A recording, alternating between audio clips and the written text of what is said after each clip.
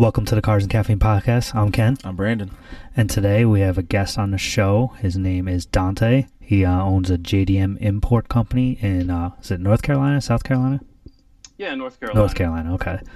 Like outside Charlotte. How's it going, man? Good. Good. How are you guys today? Pretty How's good. the morning? Not too bad. Yeah, we're early risers. Yeah, we're always We up like doing it. this early Sundays usually. Yeah, man. First, I just want to thank you for coming on the show and spending a little time with us, taking time out of your day.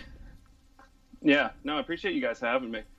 You know, I've been listening to the podcast since you reached out to me what was that, a little over a month ago? Something like Yeah, that. It's been a yeah. while. Definitely a few You weeks guys have been back. cranking out the episodes since then. We're trying. Yeah. Hitting your stride. I tell you. I feel like we got a We're little trying, man. thing going now. Thanks, I Yeah, appreciate Yeah. that. we actually got. Although, like straight up, before we get into it, Ken, a little bit of a beef with you. Uh-oh. Something I got to air out. Here we Uh-oh. go. I like how we're starting Dude, this. So first of all, I was loving the last episode, the '90s cars. Yeah. Yep. Even though that list was like straight It was garbage terrible. at the beginning. I agree. I don't think where it that could have came been from. a worse list. It was fun, though. We had fun with It it. was, yeah, it was just hot garbage, but fun. Yeah. But yeah, it was like towards the middle or end. I've had this thing that I just got over, and it has to do with bot flies. Oh, shit. You brought that shit up. I- I was like, oh, I watched. the nightmares are gonna come back. I watched that show, Monsters Inside You, Me. right? Yeah. Yeah, and it has him on there quite a few times. I've seen him. It's the worst. Like back in the day, remember YouTube was all it was either prank videos, street magic, or popping pimples. Right? It was that rabbit hole. of Street popping- magic. Yeah, but then you would get down that rabbit hole of the pimples, and the next phase was the bot flies, where they're pulling them out of someone's cheek. Yeah. And that shit used to give me just reoccurring dreams, where they'd be coming out of my face, and it just I started twitching when I heard you mention that. It's fucked up. Like the one Oh, I man. saw in the Monster Inside Me, there, I remember him pulling out of the back of this kid. I think it was a kid's head. Ugh. They got it from Oh, Costa Rica come or something like that. It's crazy because how it actually works is, I don't know if you know, but from watching the shows, they tell you the science of it is the fly, the mother fly, the female fly, attaches herself to a mosquito and lays her eggs on the bottom of the mosquito, and then when it comes down onto the person, the body heat from the person makes the sticky stuff that the fly laid the eggs on the mosquito drop the eggs so that it becomes unsticky. So scientific right now. Couldn't think of anything else to say at the time. It's at least a fly you kind of see coming, but mosquitoes are all They're light everywhere. and sketchy. Yeah. You don't know which one it is, so it could have those eggs, and when it bites into you, that hole that it leaves, that little hole with its, I don't remember the name of it because I said that in the last episode. That's a bot fly glory hole right there. no, what the mosquito uses to drink blood from you, its little mouth thing. It's a little needle sucker. Yeah, Yeah. it goes down in the hole where the eggs get laid. And This is fascinating. Fascinating right now. And then the bot gets a sloppy second. Oh my goodness. Dude, is this like a side hobby of yours? What is it called? The study of insects. It's not botany. What is that? I don't know, Is it- but well, no, it's I not. feel like that's your thing. I just It think sounds like it could be. You know what I really I'm f- learning more about Ken as I we find do this. interesting. I find the parasites inside people and stuff like that really interesting. Just like how these parasites, what they do and what they're capable of, and how they survive, and the bad things they can do to you. I don't know. I just find the show interesting. That's Oh, good. yeah. Great. They're hustlers. They are. You got to They admit, get after it. when it comes to Yeah. life, they fucking have some crazy shit to survive. Christ. What? Intestinal cockroaches. It's amazing. Goodness. It's a great way to start the day off. So Yeah. Yeah. I'm done with my breakfast now. Yeah. My Cliff Bar is going in the trash. Well, see, we have a lot of deer ticks where I live, and I hate that. They're fucking real bad parasites. Oh yeah. I'm from PA originally. So you got them You know, up there. I just moved to Charlotte 7 years ago. So yeah, it was always a thing. There's always someone you hear about, friend of a friend with Lyme disease, just nasty shit. Yeah. Ugh. So is that where you originally started? Was Pittsburgh? My life, yes. Oh, well, that's but, great. but yeah, the car stuff, no. I mean, love for cars started there, but yeah, just this, this company, Lou Salvato, I started, well, actually officially end of last year, but I started importing cars in 2015. In Charlotte here, really is kind of a challenge, you know. I mean, I didn't really start out to say hey, I want to start this business and all that stuff, but I when we moved down here, I sold my fun car, which was a super bummer. It was I know the feeling. I sold my Dude. fun car for my camera, so I could buy camera and do more photography. oh Ouch. But Yeah, you know, but at least, it's worth at least it. the camera, like, yeah, it gives you something back, right? What was the first car? Yeah. So the fun car was, you know, it was a 2-year project. Should have been 6 months, and ended up being 2 years. And I finished course. it like 6 months before we moved. It was an SC300, Oh, okay. 92. That actually, I mean, this isn't verifiable. I got it from a guy in Queens. He said Swiss Beats used to own it in '93. Oh, I know who that verifiable, is. But you know what? I'm going to take it. And there was a lot of speaker wire in the car, so It's possible. take that for what it's worth. Hey, But might be true. yeah, He was I got hooking up. that car and just you know, I just wanted to do something different. I had a 350Z that I had before that was a track car, and I started getting serious about the track. And I'm like, man, you know, if I'm gonna do like actual events where I'm like next to people, and this was back, I mean, this was like years ago, so Z's were not that old, and I'm like, man, I don't want to be trading paint with that, so I want to get something that's older, cheaper, and like that I haven't really seen. But like usually people with sense aren't going to build an SC300 track car because I mean they're land yachts, you know. Yeah, they're so long. But which is kind of fun. Like, I mean, really the long wheelbase, when you get those things set up right, like that car was really balanced, and with the long wheelbase, you know, it's not snappy, so like the oversteer was really controllable and predictable. Yeah. And, you know, like if you're on the track with street tires and stuff, I mean, the tires are always singing. So I like that. That like basically how had like set a 1J in it, right? Yeah. I mean, that's what I put in it. Oh, okay.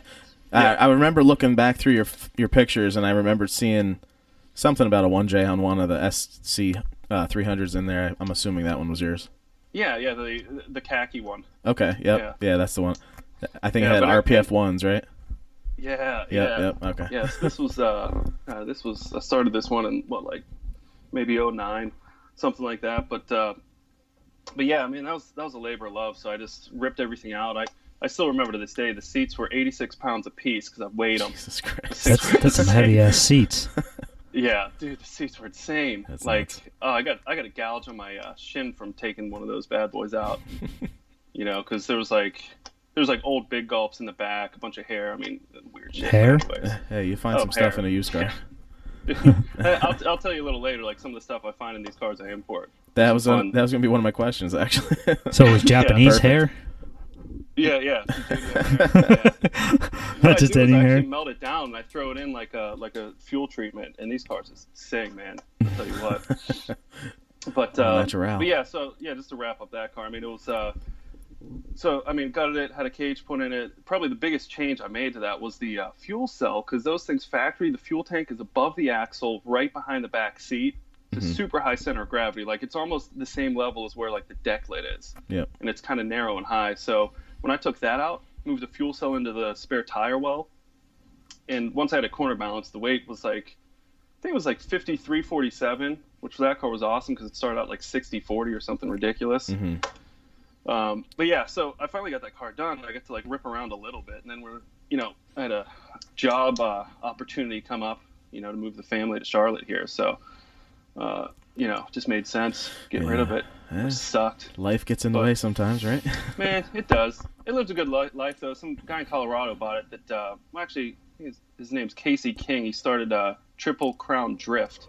It's like a drift series there. And actually, he ran it for like years. So Wow. I was like, well, at least it had some good life to it. That's good to know. It didn't just get like smashed and destroyed right away. Yeah, that's cool. Right. It got used how you built it. The guy who it bought hurts my with all that blood, sweat, and tears. Yeah. the guy who bought my Camaro, he had another Camaro, so a red one just like the one I had, and he's probably gonna, I don't know if he's gonna use it for parts or if he's gonna try to fix that one up too, but he really likes it, and he's like, don't worry about it, I'm never gonna sell it, so I know it'll get taken care of. Yeah, nice. So you said you started out in 2015 once you moved down, right? Yeah. So I got kind of break that down. How'd you really start? Like, was it for yourself, or were you helping a friend, or how did it get going? Dude, it was just for me, kind of a challenge. So, and that's what kind of ties in me selling my fun car. So I sold my fun car. We're down here for a little bit. I'm just driving a sedan, bored out of my mind. I'm like, Jesus, I just need to like shift something, Yep. And I was following this, following some of the main importers, the big ones on the East and West Coast. And I'm like, man, you know what? I just kind of want to challenge myself, try to do this myself, bring in something fun, drive it for a little while, sell it, and just, see how it goes. Mm-hmm. Super casual at that. So my first car was it was a Toyota Soarer, Okay. and it was the 90, so it was the Z20, like the real boxy body style, Mm-hmm. and it was white 5-speed from the factory, which was super rare, and it was just like, like I've always loved like nostalgic like Japanese cars, Yeah. like just as much as like modifying them. I kind of like the heritage and learning about like how the models came about, and like all the models there. I mean, they didn't just it's not like a GM every 3 years there's a new like sedan model. I mean, it was things would be like from like a Gloria from like the 60s to the 2000s, Yeah. and they just have a lot of history. So so yeah, I got that in. It's not to be a sports car or anything crazy, but just kind of a fun touring car. And so I drove that for a while. Learned a lot because the first time bringing a car in, you need help. It's like what's all involved? Like say someone else out there wants to be an importer. Like, what do you have to do to even start there's it? So many steps, but Is yeah, there? go ahead and break down the best you can for us. Well, and actually, I just finished. I just recorded another podcast that kind of breaks the steps down and in a little more detail. But in really, what I tell, because I get a lot of questions, like I get a lot of emails and DMs, like, "Hey, can you get me this car? I was thinking of getting this car," because I kind of put it out there that even if someone's not interested in being a customer and they just want to learn, like I see huge value in me even taking time explaining it. Yeah. Just because, I mean, it helps grow the market. If more people know about it and have like realistic expectations, it helps everybody. Definitely. I agree. Yeah, I mean, for sure. So, I mean, but so the process, I mean, first you need to find a buyer, like someone to physically look at the car, inspect it. The most popular is obviously getting them from auctions. The Tokyo auctions, enormous. There's a bunch of other ones kind of sprinkled throughout Japan that are smaller, where you can usually get some nice finds and usually better deals. But finding somebody reputable that is just as scrupulous as yourself, of looking at cars. So, like 2015, before I started this, I mean, it took me months to find that person because, do a quick Google search and it's like Japanese partners and like all these sites will pop up and you kind of remove from the process. Like you email them something you're interested in, they'll say what they think it's going to go for. And, there's usually a bit of a language barrier too. Yeah. So everything's a little cryptic, and I ended up, and I'd call places and no one would ever call me back. They'd like email me and it would just be super short and concise. Like, you want this Skyline? How much? I'm like, I have no idea. Yeah. Like, dude, you tell me. Yeah. And finally I got a hold of someone that, just through their website. And the first time I called him, we were on the phone for almost 2 hours, just talking cars. He was from England too. That's cool. So so that. there's no nice. language barrier. He took the time, and I was like, oh, this is awesome. And we talked about kind of his process, and because I was like, I mean, this is really the lifeblood of the whole thing. Like I can figure out how to import and how to get around customs, all that stuff. But I mean, having somebody that looks at cars as you would, that knows, to rub their hand on the inside of the deck lid to see if there's overspray, that knows what factory seam sealer looks like and what, globbed on, just those details. So you know what you're getting, which I've always been decent at, because my first job, like real job, was at a dealership, and used car department. So it's like, I kind of got used to evaluating cars quickly and knowing what to look for. But yeah, so found him and, I've been working with him ever since. And, basically, so you find that person to source the car for you. Then the bidding process, we'll just use, I think since auctions are most common, we'll use that for an example, because you can get them from dealers over there. But dealers usually want more because it's more of a hassle for them. Plus, they don't collect tax on it, and they make some other money in different revenues through selling it to someone in their country. So for you to make a decent profit, it's better to do an auction. Yeah, basically. Really for anyone. And like I said, dealers really, most of them prefer not to export anything because it's extra paperwork and they make less money. I mean, so why would they? Makes sense.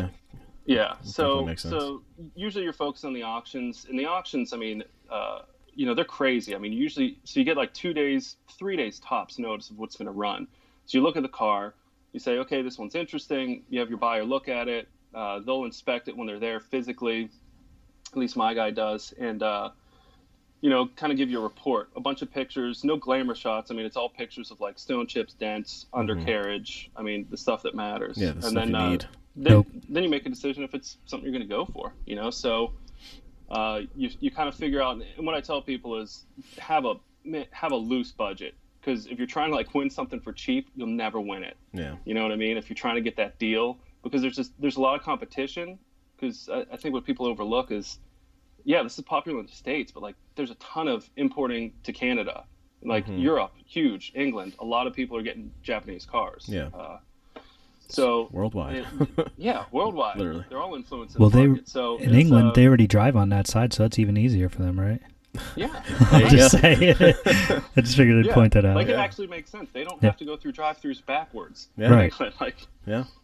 But I'd try it out. But though. yeah, so there's a lot of competition with that. But so when you find the car you want, just going for it. Telling them like, because he at least for me, he live bids. I mean, something I tell people, watch the sites that want you to just submit your highest bid, because basically what they'll do is off-site, they'll submit that. So you might have paid $2,000 extra for a car, or you might have missed it by $10. You know what I mean? You just don't know. So the only way I like to do it, and I would recommend anyone do it, is to like find someone that does live bidding.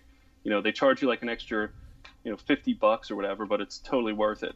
Yeah, I mean, if you're paying $20,000 for a car, what's $50? Right.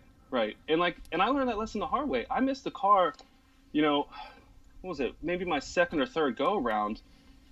I missed on like, I don't know, 8 to 10 cars in a row, which is pretty common. Like, it's fine. But, the one I really wanted, I missed on by 20. I think the conversion ended up being $23. I was like, I was livid. But that's because I gave a hard stop. I was like, listen, I don't want to pay any more than X. Yeah. And I learned then, like, you know what, just win it. The market's going to be the market. It might be a high day, a low day, but what's most important is just getting the car, Definitely. Now, most of your cars, are they for clients that want them already, or you're just buying them to have like an inventory? Yeah, so buying to have an inventory, firstly, but I just started, and I'm just kind of starting to promote a purchasing service, because I see value in that, because, so many people want to be involved, and I think that's cool and all. And, I can bring a car in and pretty much do everything for someone and give them access to the cars I have access, so they could pick the car. Yeah. And then after that, they don't have to do anything. Like, the car shows up and it's like state title, like, done. You don't have to deal with customs. You don't have to deal with some, shady brokers and stuff like this, importers charging a ton to fill out paperwork. I mean, because I see value in that. As long as someone's patient. Because, quite honestly, the whole process, best case scenario is like, 2 to 3 months. That's not too bad. No, it's still pretty quick. Yeah. Yeah, it's not awful, depending on what someone's looking for. But yeah, I see value in that, just being able to bring a car in for somebody, completely transparent, so they know exactly what the wholesale is, what the shipping costs. Of course, I charge a flat fee just for the service, which makes sense. Ends up working out well, just because it's like I said, usually if you do it yourself, you have a minimum of 3 to 4 people, that you're paying to do stuff for to import a car. Now, when you import a car for somebody, say somebody picks the car they want, you import it. When you get it back here, do you do anything to it to get it ready for them, or do they take it the way it is? Yeah, so for an inventory car, I do everything that's needed, and then some. I kind of. Okay, so you import cars just for people and for inventory? Yeah, that's what he was saying. Yeah, okay. For both. I missed that. Sorry. Yeah. So for the inventory, obviously, I do more. For something I bring in for someone, it's it's pretty much as is. But of course, I want someone to be able to drive it. So do an oil change, a detail on it, stuff like that. Because these cars come in and they're just, they're gross. Like the pictures, like they look nice in Japan. You're like, oh, because some, a lot of them have auction services where they wash them. They drive them through, and of course, like the camera quality is not the best on those pictures. Right. But yeah, by the time it sits on a boat for a month, and then it sits at port for who knows how long. They're usually just like on them, So, but yeah, clean it up, get ready, help them with, if they're gonna pick it up, I'll pick them up from the airport, or if they need shipping, I'll help them with shipping, stuff like that. Yeah. Really want to make it as easy as possible for someone to get one of these cars and not seem like this huge task. It's just like kind of overwhelming, because it can be, especially with ports. like kind of everyone has different rules, so Mm-hmm. it's really hard to pinpoint everything. You would think, Yeah. because they're all kind of under the federal guidelines that everything would be the same. But I've dealt with Baltimore, the Port of Savannah, and things are completely different in both places, and completely different depending on which day you go and who's working. Yeah, Like, I think I heard you talking about that. It might have been in your 4th episode that I was listening through. Yeah, How you yeah. had a completely different experience with 2 different guys, basically 2 different employees.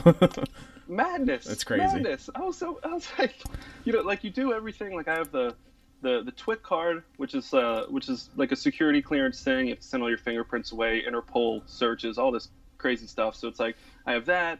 I applied and got like the general admission pass to that port specifically. I have the parking pass. Like I have everything. So basically, I can go in and technically I can escort outsiders in. You know what I mean? Like, Yep. because escorts are a thing. They charge $50 an hour if you don't have all this clearance just for someone to be by your side in the port. That's crazy. So nuts. Oh yeah, and I mean, and that's another hard lesson. Like it's 50 an hour, and it's like at the 61 minute, that's 2-hour charge. Oh, yep. That's Yeah, crazy. yeah, and they have to stay by your side. They So, anyways, yeah. With that, I went and usually I'll bring the car up and then look it over just so I'm not in there too long. So like I'll drive it out to a parking lot outside the gate, and they didn't want me with the other person I was with separated like at all. They're like, no. I'm like, well, I got to get this car out. I can't drive 2 at once, and I'm not allowed to walk through the port. So Yeah. luckily they let it slide this time. But last time no one even mentioned it, and you think you're good to go. So the key is you can never be too prepared, but there's always curveballs with It's it. got to be frustrating though, because you're kind of just not knowing how it's going to go every time you show up now. Yeah, right. Yeah, I mean it's it's a 4.5 hour drive Oh, each wow. way. So Yeah. yeah, That's a hike. I but saw. it's, Was the most recent one the RX-7? Is that the one you were talking about having all the newest issues with? yeah, With the importing, not obviously the car itself, but right. Yeah, and I mean it's minor hiccups. I mean it doesn't really bother me, because at the end of the day I get the car out. Like there's always a solution. Like it might not be perfect, but I know no matter what speed, but like I'm not stuck there. It's not like I'm leaving without a car. Like I'll figure a way to get it out. So yeah. but Yeah, there's no way they're keeping it on you.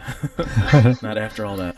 Tell me hell no. a little bit about that orange Skyline you got there, that one-off custom Oh, one. that thing's crazy. That thing's got a bit of a story. There's actually not a lot of that, a lot like documented on the internet.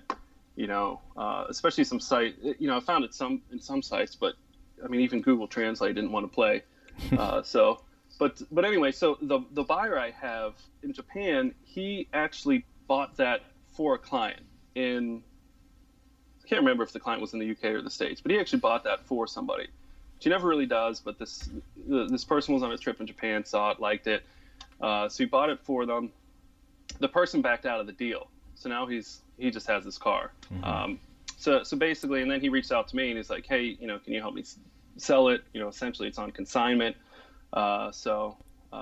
And of course I obliged because I was like, this thing's awesome. Just to be able to show it off to people so they could, so they know it's out there. Because a lot of people just didn't know about it. It didn't get a lot of publicity.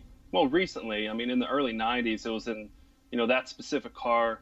The owner of BR Racing built that and drove that, in a couple race series in the early 90s.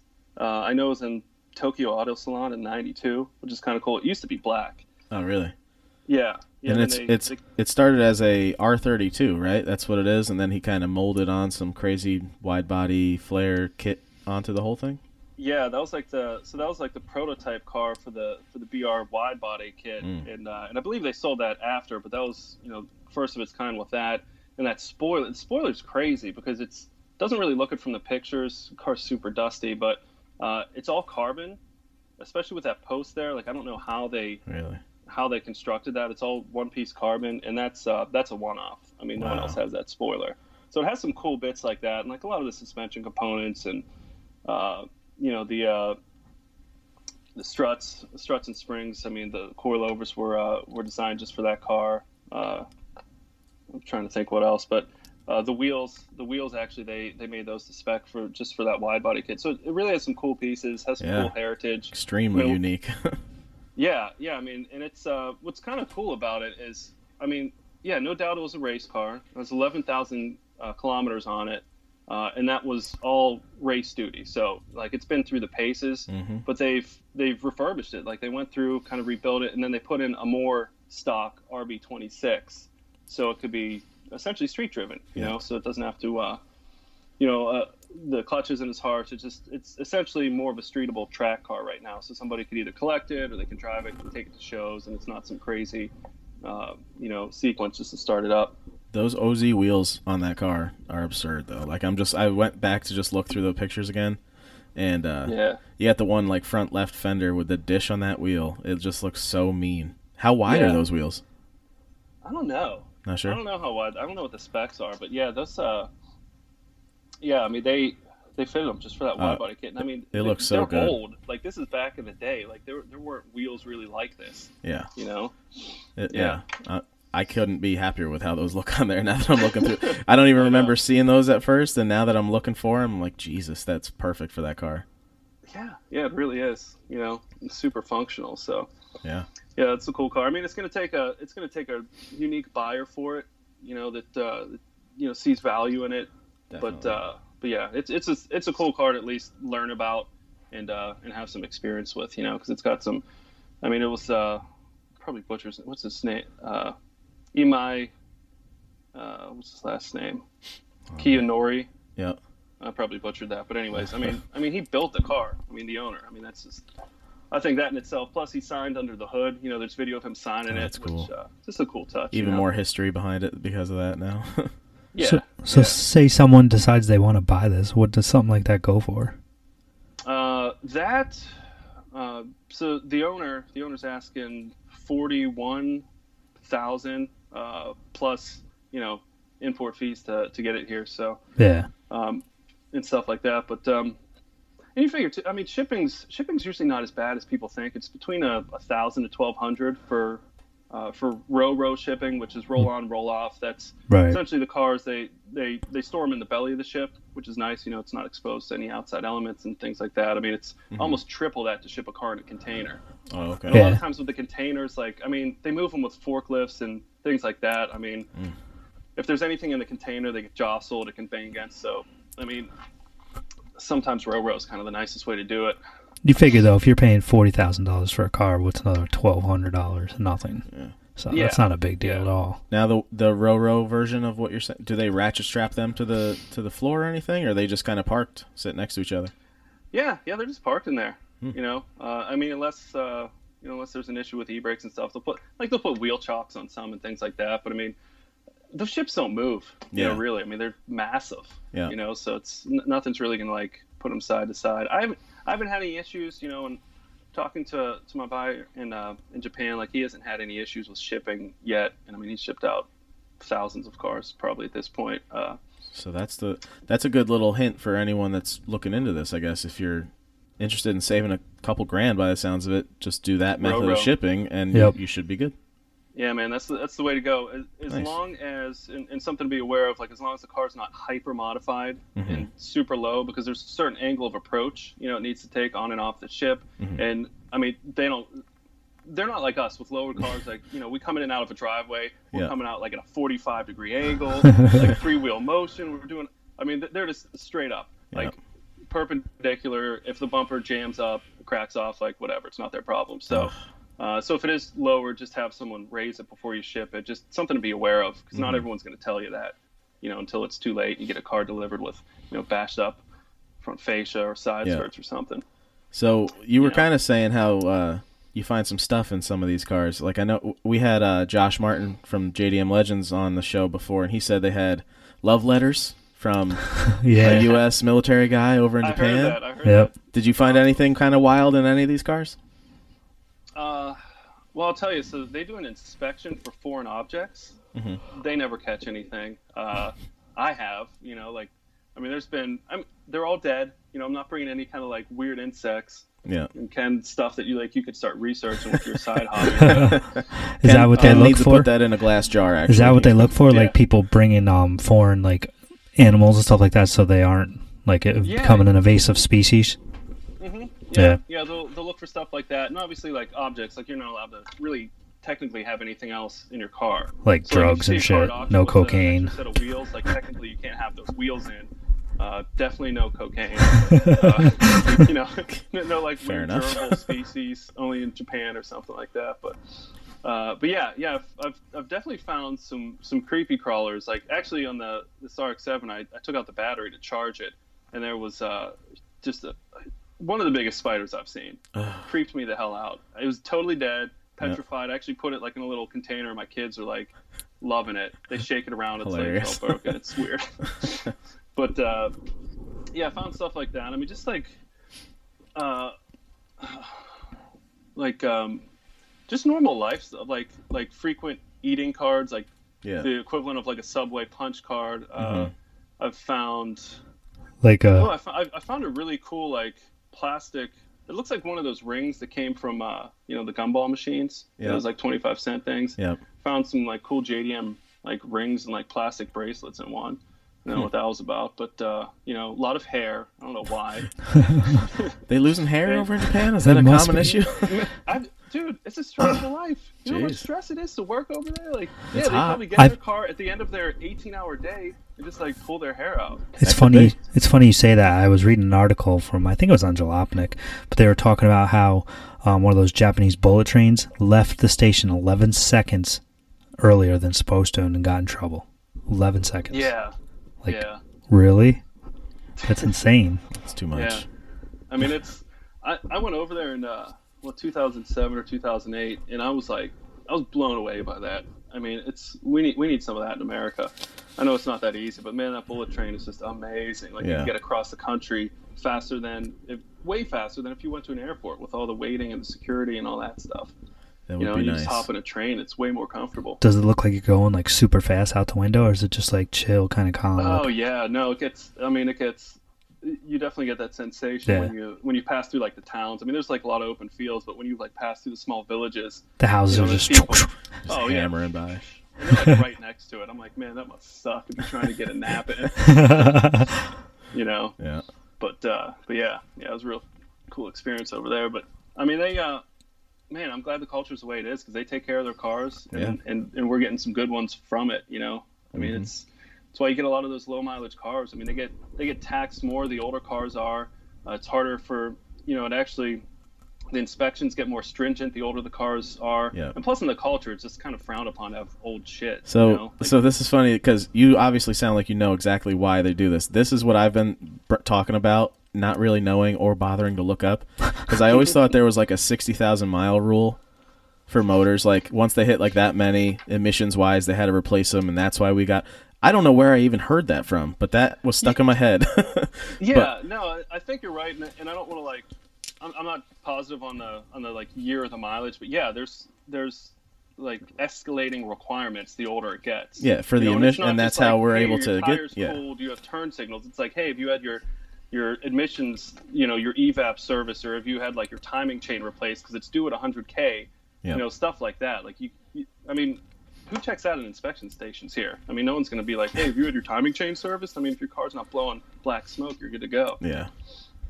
But stuff like that, I mean, it just gets expensive for them, especially parking and stuff. So, secondary cars just don't make sense. And so we get a lot of these nice low mileage ones that, and I tell people, I mean, mechanically, we get some really nice ones.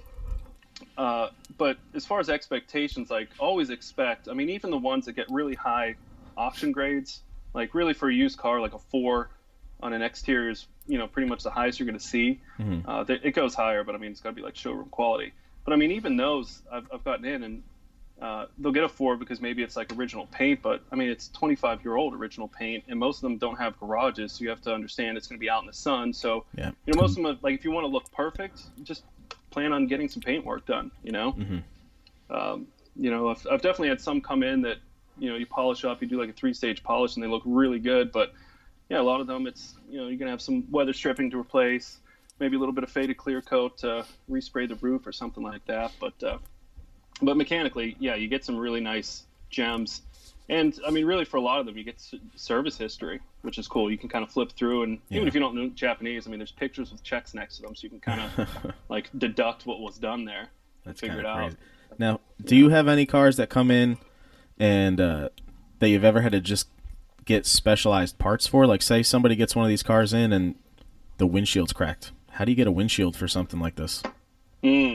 So if there's no cross reference, which there's a lot of cross reference parts, for most of these cars, but windshields is it's interesting you brought that up, because I've actually been doing some research on how to bring them in like cost effectively, so they wouldn't have to sell for like $800 or more, because the shipping's the biggest hurdle. Windshields can be found over there, but yeah, I mean, like I had a customer I sold a Laurel to, and there's no other car that it fits, USDM car. So, we got a stone chip, and it's like, well, you have to order one from Japan, basically, overseas. So there's certain things like that, and that I see value, not that I'm trying to be a parts business or anything, but just as kind of providing more of a service to people. Even if I break even, I'm trying to figure out a way to get the main things like windshields and fenders. Because like you dent up the fenders on a Skyline, like it's not like you can go find a Stanza in a junkyard and like mount them up.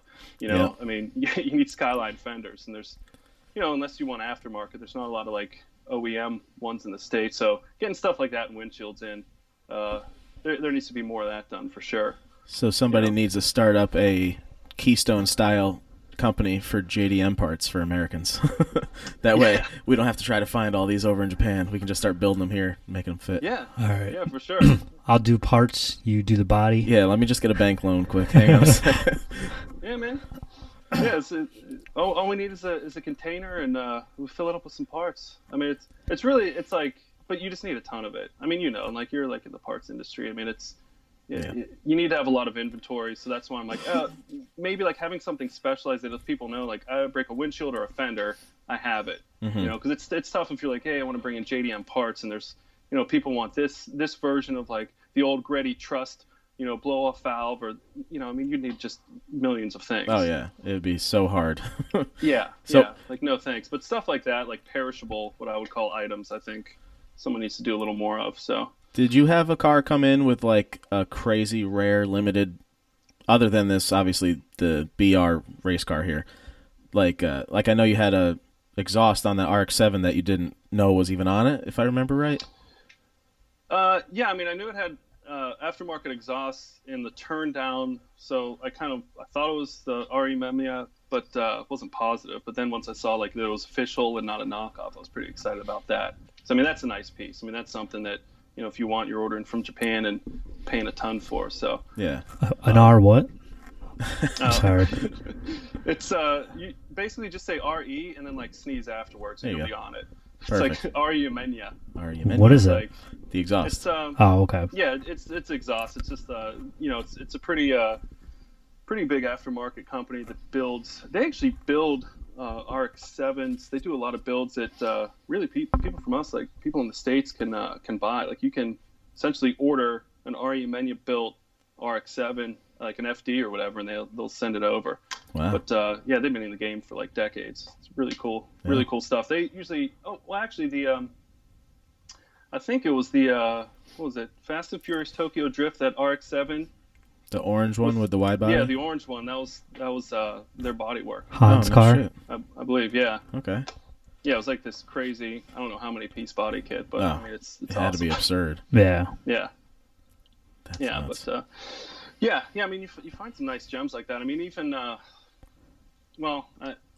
seldom have a car delivered with a shift knob. So if it has like kind of a cool like classic shift knob, I don't get too attached to it because they just get stolen at the port. Oh, it's pretty really? common. Damn. But Bastards. Yeah. I know, like that and like stereos, and there's really people still are there's stealing no stereos. What the fuck? I had no idea people still were out there yanking stereos out of cars. Yeah, I don't know. Maybe it's just a nostalgia thing. Like a used stereo anymore. Yeah. But maybe over there there's a market for it. Oh my god. Because the stereos they have like cool touches. Like the one on this FD has like these dolphins that swim when it's turned off. That's crazy. It's like weird, but I love it. Yeah. That's crazy. But yeah, you have some nice surprises. Some like I just like seeing like the classic parts. Like I had a car come in with like a like Greddy, the old Trust components, and it had like this really weird blow off valve with like an exposed diaphragm. Like I've never seen it before. You know, That's it didn't cool. look like a traditional one. It had all these different vacuum routings, and I thought that was pretty cool. And then of course like wheels. You get some nice some classic Works or some classic BBS. Yeah. That are just kind of hard to source around here. Like I actually, yesterday, I'm dealing with a little bit of sunburn because I was media blasting these BBS RS wheels. So like 3-piece, 16-inch, just kind of classics that I'm going to refinish and sell. So I like took the faces off and, hooked it up to my compressor, was media blasting it. And of course, it's been hot here for a while, but I guess I haven't been out in the sun. Just got blasted yesterday. Yeah. So blasted.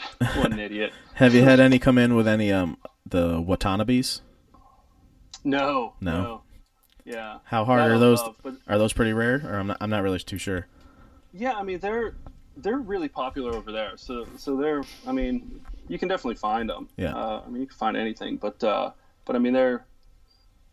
some parts in some cars you can kind of make sense for us because they're kind of like throwaway stuff there because it's common, but here they're super sought after. But like those Watanabes they're sought over there as well. So they're harder to source at like a decent price. That makes sense. If they still want them, they're not giving them up too Right. easy. Yeah.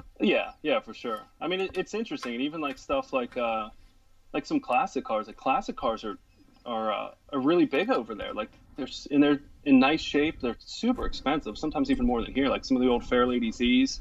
That would be like the Datsun 240s here. Restored go for more money in most cases than you get. A nice restored one here. Wow. I would have never guessed that. They're nice cars, Yeah. though. Oh, they're amazing. I It's love just the that I would Fairladies. have never guessed that they're going for that much over there still. Right, yeah, because they're like, you'd figure they're like old Mustangs to them, they're Yeah. a dime a dozen, but I don't know if it's a mixture between supply and I think it's just, work's really expensive there. Mm-hmm. It's getting these, we're kind of spoiled because a lot of us enthusiasts have tools in garages, but you figure enthusiasts there, a lot of them don't have garages, Yeah. don't have a closet for tools, so you're just paying someone, high rates to do everything. Unless, like, you're friends with Han and you have that big garage with all the bunk beds in it Right. and stuff. Yeah, all the strippers and stuff. That's pretty common, right? Yeah, that's most garages, I thought. I felt like when I was in Japan, I was just walking the streets. I'm like, all right, like, where's the underground show here? Like, Yeah. this just happens, right? Where's the Hulk Figured I'd van? just trip into it, like the parking garage drifting and stuff. Like, that's Yeah. normal, right? Yeah. What the fuck? Well, apparently that stuff goes on. I'm sure. There's definitely night shows. I don't know how much of the racing in parking garages is real. Is that it? Could be. I don't I'm know. sure at some point somewhere somebody's drifting in the parking garage. Somewhere. Absolutely. Yeah, no doubt Right about now, Yeah. as we speak. that. Yeah. It's possible. There's a DK Somebody in the slapping making. red line Drift in their King. head. Doing high-speed runs through a parking garage. What's he say? What's DK stand for? Drift King, man. No, I know what it Yeah. stands for. What's Donkey Kong. Donkey Kong? I gotcha. I didn't know you were quoting the movie right Yeah. then. Funny It's shit. so sad. I feel like those movie quotes. I've been quoting that stuff since like 2001. I can't help it. I do it too. all It's the part of time. my with it, normal you know? life now. That and like Napoleon Dynamite quotes, all kinds of crazy stuff. Oh yeah. Like, do you guys find yourself binging it like every so often? Because like on HBO or whatever, they'll have all of a sudden they'll have like all 8 Fast and Furious, and you can just like binge that. I could do it anytime I want. I actually own all 8 Fast and Yep. Furious. It's so bad. Yeah, Like well, there you go. I get bored. I'll just be flipping through, and if any If one it's of them on, are I'll on, watch I'll it, just end yeah. up throwing that on just to have Yeah. background noise. Like that's just my choice.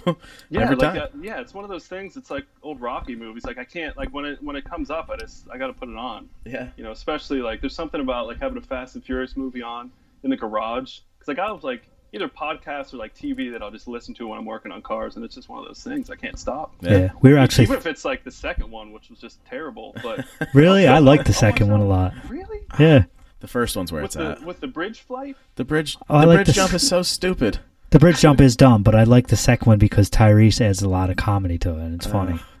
Tyrese Yeah. adds a lot of drama now in I life. want to see that, the introduction to Tyrese, because he Like- was kind of he was like the comic relief for the series throughout since then. Yeah, like when he ate the dude's sandwich, and the guy's like, so I forget what he said to him, like, "I'm hungry."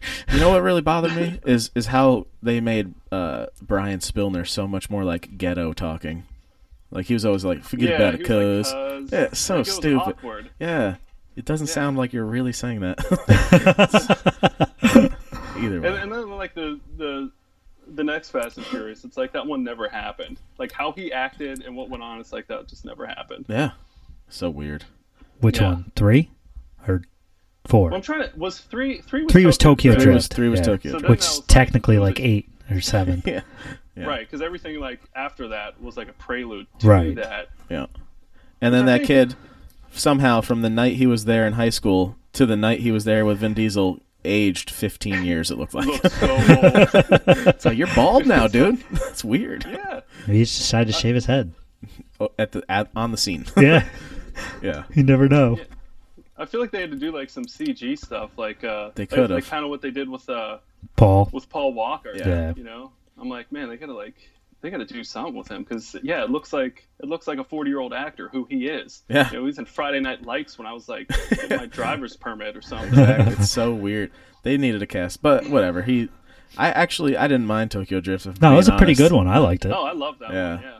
I thought it was good. Like aesthetically, it was just super entertaining. Did I you think see everything 8? made sense. The Yeah. last one? Oh yeah. I actually liked that course. one too. I've seen them all, man. Brandon was like, I don't know if I liked it. I was like, it was all right. It was all right. It's just like, I feel like there's enough already, if I'm being honest.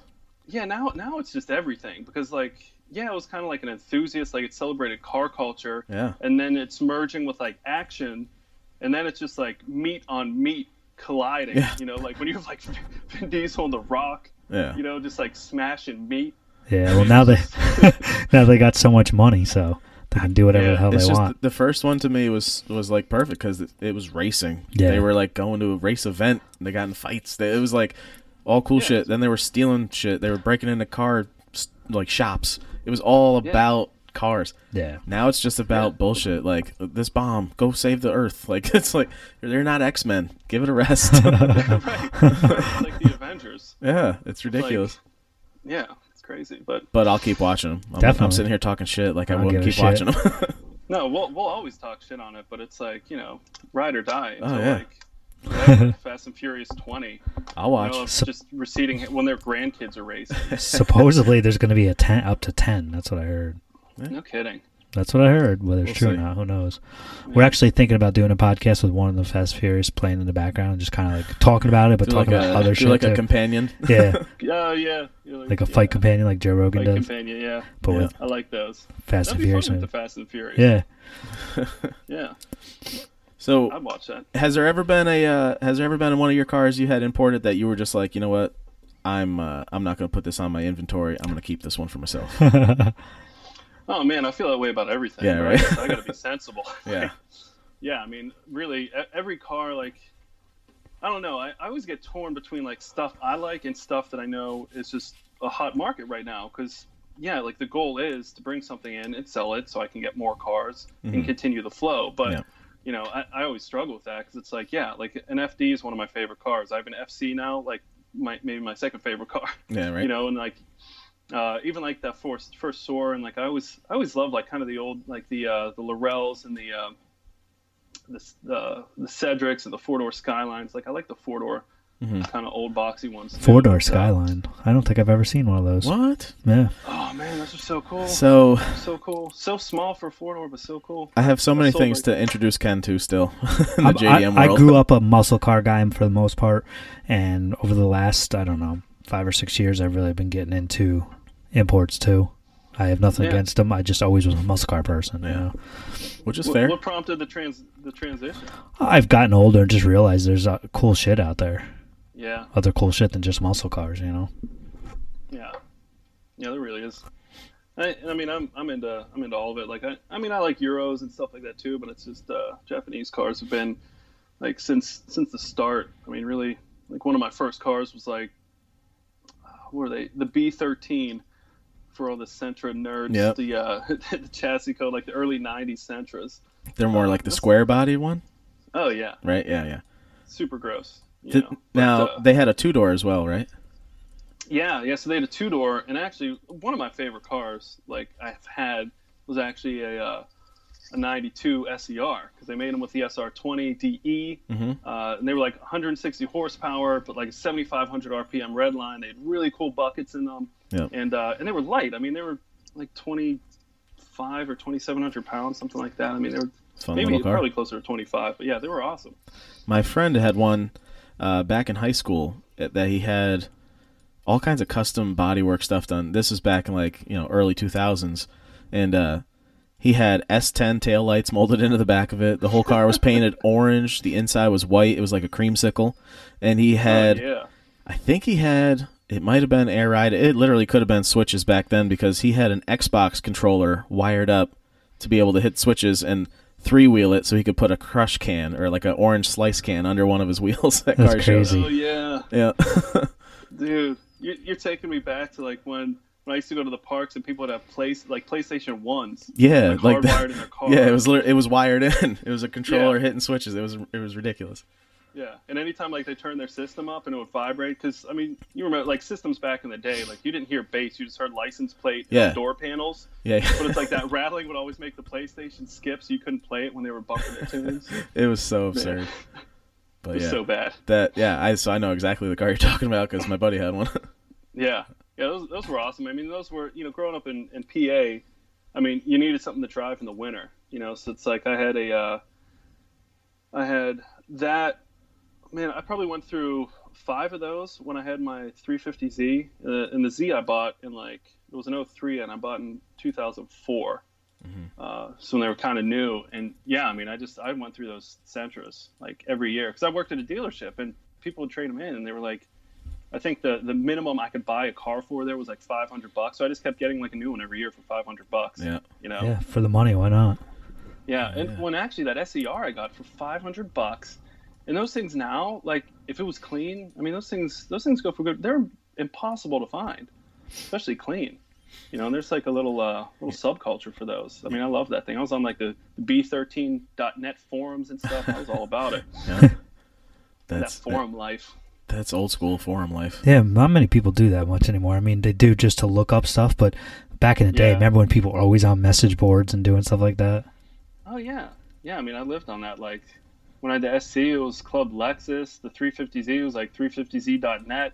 And it's just like hours and hours a day. But I mean, it's been replaced with like Facebook groups and, you can hit people up on other avenues. Which, I mean, I guess is kind of convenient. That's funny because when we had Chris Lee on, he's got Blasphemous 1JZ as his Instagram. He's got the truck with 1J motor and all kinds of crazy shit. He was actually complaining about a lot of the old forums that he was looking on. Had photos from like PhotoBucket that are all removed now because PhotoBucket is not or one of those pages that used to be able to post from, and how most of those forums you can't even really access the photos of anything anymore because they took them all down. Yeah, it sucks, and that's like a huge database. Yeah, for people that we still reference them. Like I still go to those forums when I need help with a wiring diagram or something like that. Mm-hmm. Yeah, it sucks when you can't find that. Yeah, going through some changes. But yeah, so I'm trying to think as far as kind of getting back to the parts, I did have and this just goes to show, like if you have patience, like there's resources out there, there's ways to find, because I think probably the second most popular thing that I'll get like emails about or whatever is like, hey, what if something breaks? I mean, there's a lot of outlets. I mean, obviously eBay, you can get stuff from overseas, Yahoo Auctions. If you find like an importer, like if someone reached out to me, I can probably source something for someone at like Super Auto Box, because I can just have my buyer like go ship it. So if you reach out to people, you can find stuff. And actually what almost discouraged me from like even going forward with this, the first car I brought in, the Soar, the buyer looked over it. It was all good, like super clean, really nice. He started it. And it's in a parking lot. He drove it around, like clutch and gauges, all that stuff's good. I get it, and as soon as I get it on the highway and hit full boost, I mean, just zzz, like nothing's happening. It's redlining, but I'm not going anywhere. Clutch is smoking. Like the clutch is shot. Yeah. I'm like, well, whatever. It was like so those came with a 1G, so the predecessor to the 1J. Not a lot of stuff for that, and then what's the difference between was the like the predecessor to like the W58, I think.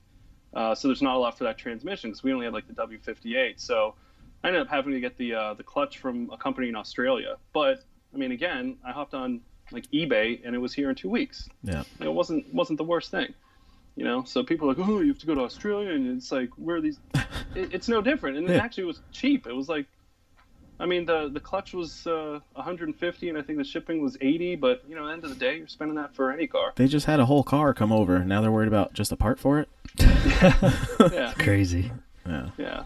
But I mean, it's yeah, and that's all. Like I said, like I like to help educate, whether it's someone that's going to deal with me or not, because I mean, people are like, oh, and there's more and more importers showing up because people are trying their hand at it because there's more information, so it's not like it's scary to get started. But I think it's a good thing. It's just going to grow the market. Like the more people that do it, the more people that know about it, the more cars that come over. And at the end of the day, I mean, the people that do it right are going to stay, and the people that are just like trying to flip cars and make a buck and like to fund their project or whatever, they'll go away, and that's fine, and I think that's positive because they're just bringing more eyes to the industry, because there's still like, it's not like right-hand drive cars are new, but there's still a lot of people like, oh, I didn't realize like this model's available, or I didn't realize this, or like, oh, can I actually drive it in my state? And it's like, yeah, I mean, there's like a lot of real basic questions floating around there still. Yeah. So that just tells me it's like, need to get the word out, because yeah, I mean, these cars, I mean, they're easy to work on, like mechanically. A lot of the parts cross-reference, coil pack, stuff like that, suspension, that's not an issue, and like the experience is just cool, like, I mean, it's just being able to hop in on the different side of a car. Yeah. It's something we Definitely. do all the time. Yeah. We never think about, but all of a sudden you feel like you remember that feeling like when you started driving for the first time. It was just like you almost didn't feel like you were there, like your body just wasn't like catching up with what was going on. Yeah. It Yeah. was like surreal. Yep. And it's like, how many times can you recreate? Like, you can't recreate that but when you get on that right-hand drive and all of a sudden your left hand's shifting, it feels like you shift a car. Like, it's like, So what? weird, yeah. Yeah. And like trying to so look at it's- the yellow line and not cross it and stuff. Yeah. Yeah, but I mean, that doesn't take, getting your, probably the hardest thing, I mean, shifting and all that, it's like, whatever. I mean, you get that in like 5 minutes, but it's the depth, like the perception of, well, we'll call it lane perception. Yeah, that's what I was You know? talking about. Yeah. Like taking Yeah, a left so, I mean, through a big intersection. That too, yeah. Oh, yeah. Yeah, like lean over to the passenger side so you can see what's going on. Yeah. Yeah. But yeah, I mean, it's not that bad other than that. And I mean, it's like I said, it's just kind of a new experience for something that we really don't think about. Like, it makes the commute interesting. Yeah. Again, I think without getting crazy. I think it's really cool though that you're bringing awareness to this and stuff. A couple years ago, I barely knew about most of this stuff, and between a guy locally that we know does it, and watching JDM Legends, and now talking to you, definitely learned a Yeah. lot of stuff. It's pretty cool. Yeah. It's interesting. Yeah. It's cool Yeah, that people but- are bringing these cars over because I really like them. It makes Hopefully it keeps happening. Like other I people want more yeah, around me. It makes other people appreciate it and stuff. Yeah, and I mean, it just kind of reinvigorates the culture, right? 'Cause Yeah. we've seen the same stuff for so long, and it's like all of a sudden there's new stuff, and it's not like beat down, and it doesn't have 200,000 miles. Like, it's kind of Definitely. cool, and then it's like we get a present every year, because every year there's going to be a new model that's 25 years old that we can bring in. Yeah. I mean, there'll be another flood when the R33s are like, I want the Evo, like- R34s to come on over. So yeah, I have a little thing for Celicas, and the ST205 All-Track GT4 those are awesome. is one that is coming up, right? At 94, Yeah. I believe, is going to be the first year they're allowed over. Yeah, the 205s were like I think they were mid 94 production year. So It was and they 94 go to by- 99. They don't go by the year; they go by the month it was actually produced. Yep. So I mean, that's the detail of the 25-year rule. So you probably have to wait halfway through next year, maybe even longer, because there might not be many early productions. But yeah, the 94s with that 3S GTE. Yep. What are they, like 225 horsepower? I think. Then, Yeah, or just around 250? that. All-wheel Yeah. drive. Yeah, no, those ones. Yeah, they were like 250, and they, man, those are cool cars. A friend of mine They was in have the a lot of Navy. heritage. Yeah. A friend of mine was in the Navy and actually bought one while he was stationed in Japan for a year. That's cool. Nice. He messaged me right away. He's like, "Hey man, check this out." That's crazy. Yeah. But Yeah, those things. I think I read that those 205s were the first. They were Group A rally, and I think they were the first to use anti-lag, to have an anti-lag system, which is awesome. yeah, occasionally you'll see a picture of one with the big Castrol graphics down the whole side of it, and they just look so mean. They got like the hood Yeah. scoops, the roof scoops, everything. So Yeah. they're just cool looking cars, and not a lot of people care about them. I'm one of the only people I know that even like Celicas.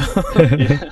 I like your Yeah, I mean, Celica, so It's Thanks, a lot man. of value with that car, really. Yeah. I think those, especially with the headlight redesign. I mean, they're sharp. Yeah. You know? Yep. Yeah. I like yours though. You've done some the wheels, dude. Wheels. Yeah, it looks cool. Hey, Touch. thanks, Like, man. it really brought that thing together. It's getting there. What do you have to do body work wise?